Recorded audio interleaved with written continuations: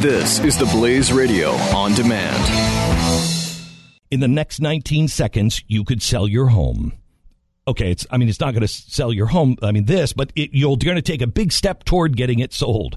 Go to realestateagentsitrust.com and find an agent selected by my team, a professional who shares your values and speaks the truth. Sell your home fast and for the most money. Get moving at realestateagentsitrust.com.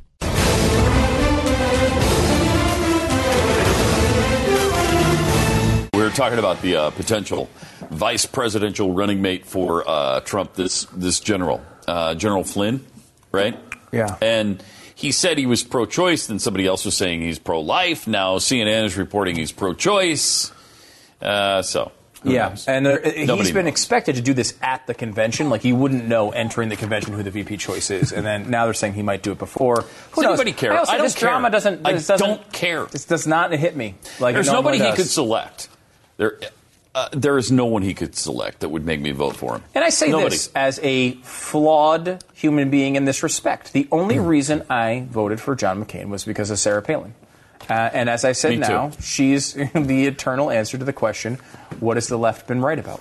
They were right about her, clearly. I mean, maybe not for the right motivations, maybe not for the right reasons, but yeah. Well, she is idiotic. Yeah, she's obviously not intelligent in many ways. But that besides that, she would be the perfect pick. However, I voted for McCain because of her, thinking she was great. Me too. And it was a really dumb mistake. And honestly, even if she was great, it would have been a dumb mistake. That role is just not important enough to base your vote on it. Especially when you really don't like that top guy. Like John McCain, I never unless would have voted for him. believe the president is going to die. Right. Somewhere soon in his tenure, it's a dumb pick. It's a dumb vote to go for the vice president.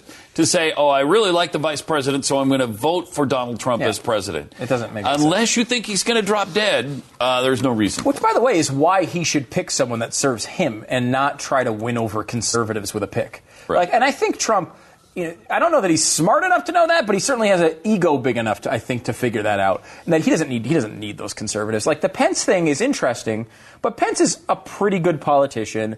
Mm-hmm. And I think would help with conservatives. I think there's some people that he would drag over. It wouldn't be that many. But, some people who really like Pence, maybe Pence loyalists in Indiana, he might help with some of them. However, for Trump, what he probably needs more of is a media-savvy person who will go on there and defend all his dumb comments. Yeah. And I honestly think Gingrich or Christie are both pretty good at that. I would say they'll both say anything for their own benefit, which is exactly the characteristic you would need in a Trump VP. And they're both media savvy. Gingrich is actually pretty good at this. He's the type of guy that'll go on and say, it was just a sheriff star, and actually say it in mildly convincing fashion. I think I believe him, but I think a lot of people would. Mm-hmm. So, sheriff star. I was watching the Mr. Show, a classic sketch comedy show on HBO, aired in the 90s.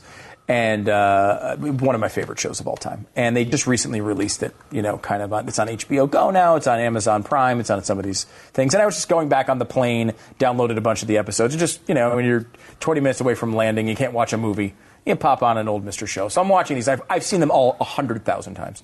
But they did an episode in which they were sort of mocking Louis Farrakhan, which I kind of didn't remember.